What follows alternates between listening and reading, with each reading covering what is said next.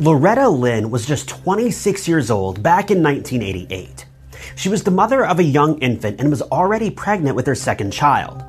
While her husband was working late one night, an unidentified intruder snuck into her home and claimed her life while she slept. However, nothing was found to be stolen from the house and nothing else was disturbed. So why did this scary man break into the home in the first place?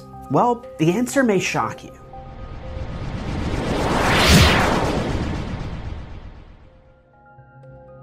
Loretta Lynn had grown up in Snowflake, Arizona as Loretta McRae before eventually marrying her husband.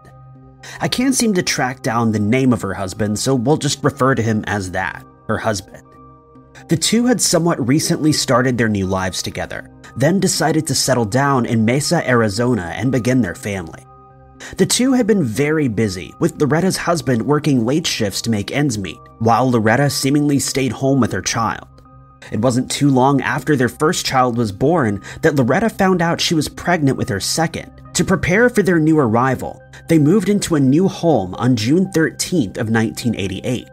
But unfortunately, Loretta would only spend one day in their new home before her life met a very tragic end in a disturbing true crime case that Mesa crime scene detectives were itching to solve. It was the night of June 13th when Loretta's husband had to leave to begin his job working the night shift. With limited information being available regarding her husband, we don't know what job he was specifically working, but he wouldn't return home until 3 a.m. the following morning. When her husband entered the home at 3 a.m., everything was eerily quiet. The lights were all off and the home was dark as it could be. Loretta's husband quietly made his way through the home and headed towards the bedroom. As he drew nearer to the bedroom, he realized something was wrong. Loretta wasn't in bed. He turned on the light and saw that Loretta had been tangled up in the bedsheet on the floor. She was covered in defensive wounds on both her front and back side. Thankfully, no other signs of abuse were found at the crime scene, but Loretta had clearly lost her life a very short time ago, as the bedsheets were stained red and the pool underneath her body was growing. Loretta's husband immediately ran to the baby's room to check on her, but thankfully she was safe and sound in her crib. Police and crime scene detectives were called to the scene immediately. When officers arrived, they were met with very little evidence. They were able to rule out Loretta's husband as a suspect, as he'd been at work the entire night. Investigators were also able to confirm that Loretta had passed away before her husband got home, clearing him of any wrongdoing in the crime. The only problem was that there was virtually no forensic evidence to go on, as nothing had been left behind at the scene of the crime, and no witnesses would have been awake during that hour. Police didn't feel like this was a targeted attack. Rather, it had all the telltale signs of a robbery gone wrong. With this in mind, they opted not to call in the help of FBI agents and take control of the case themselves. As they questioned neighbors, police learned that a series of robberies had taken place recently, and it was highly possible that Loretta's home had been next on the list. Considering her husband was driving the family's only car that evening, the driveway had been left empty, and it's possible that a burglar didn't believe anyone was home. The only problem is that police claim that the severity of Loretta's injuries and the sheer anger that her attacker appears to have unleashed made the attack seem personal. To top this off, nothing appeared to be missing from the home. This meant that police were left with almost no evidence to go on. That is, until they looked a bit closer at Loretta's remains. As they closely examined her body, they found that she had a small amount of skin beneath her fingernails, presumably from her attacker. They removed the skin fragments and placed them in evidence. However, at the time, they didn't have any way of properly testing them. Because of this, the skin was simply shelved until many years later. As police continued searching the crime scene and the local area for clues, they came across a palm print that had been left behind by the assailant. The print was quite small, but investigators believed that it belonged to a male suspect.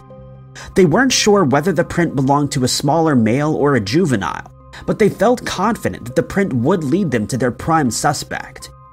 At this point, their suspect pool was quite small. After ruling out Loretta's husband and anyone close to the family who may have had a disagreement with them, They were almost at a dead end. But this is when one of the neighbors spoke up and mentioned a suspicious man who may have been involved.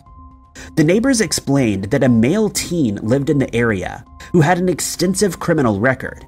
He was known to have a habit of breaking into homes, but he'd never been violent before, nor was he ever arrested for any incredibly serious crimes. His criminal record began and ended with home invasion from the sound of it. Though there was a key piece of evidence that made police believe that he may in fact be their suspect. They revealed that the suspect's method of entry was identical to the way that this young teen had broken into multiple homes in the past. They never revealed exactly how he entered the homes, as they felt that revealing this to the public may sour their investigation. However, after a brief investigation into the young man, he was ruled out as a suspect. By this point, the only evidence police had to work with was a blue Nissan Pathfinder that was reported as suspicious, as well as a light-colored El Camino that was seen pacing the area for around a week before the crime took place. When these vehicles could no longer be located, it brought police back to the skin fragments that were found underneath Loretta's nails.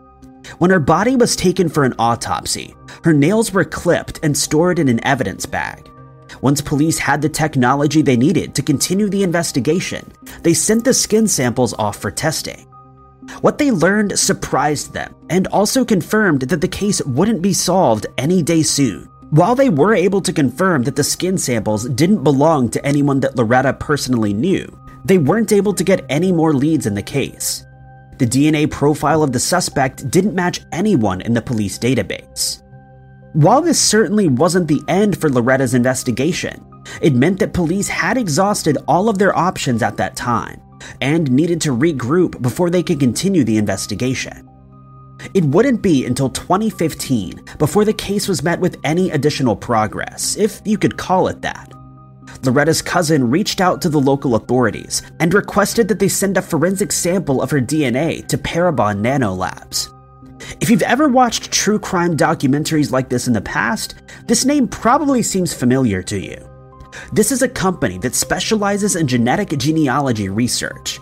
They've been able to help police crack an endless number of cold cases recently, as they have the technology to analyze DNA samples and create a family tree with those samples, even if the true suspect or perpetrator isn't in their digital forensics database. The forensic samples were sent off as requested, but unfortunately, Parabon Nanolabs wasn't able to make a genealogical survey because the sample was far too small and heavily degraded. This left one final option for the family. Parabon Nanolabs felt that they could successfully create a family tree for the suspect. However, they needed a much larger sample and needed a complete nail clipping. The only problem was that the investigators had only one sample left, and it was attached to their final nail clipping from the crime scene. This left the family with a difficult decision to make: ship their final hope off to Parabon Nanolabs for forensic comparison, or hang on to the nail clipping in the hopes that future technology will make the process easier. To put this into perspective, you've got to keep in mind that until this point, the family had not only no idea of why this scary man broke into Loretta's home in the first place, but also had no idea of who he was or what he wanted. To say that this put the family between a rock and a hard place would be an understatement.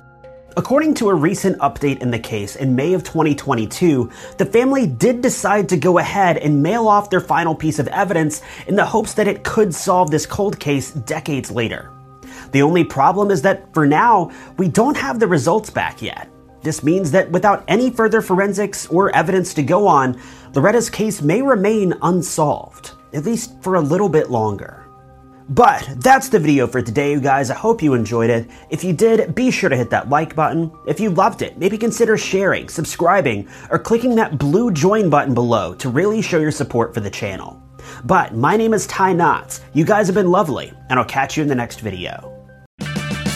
Purchase new wiper blades from O'Reilly Auto Parts today and we'll install them for free. See better and drive safer with O'Reilly Auto Parts.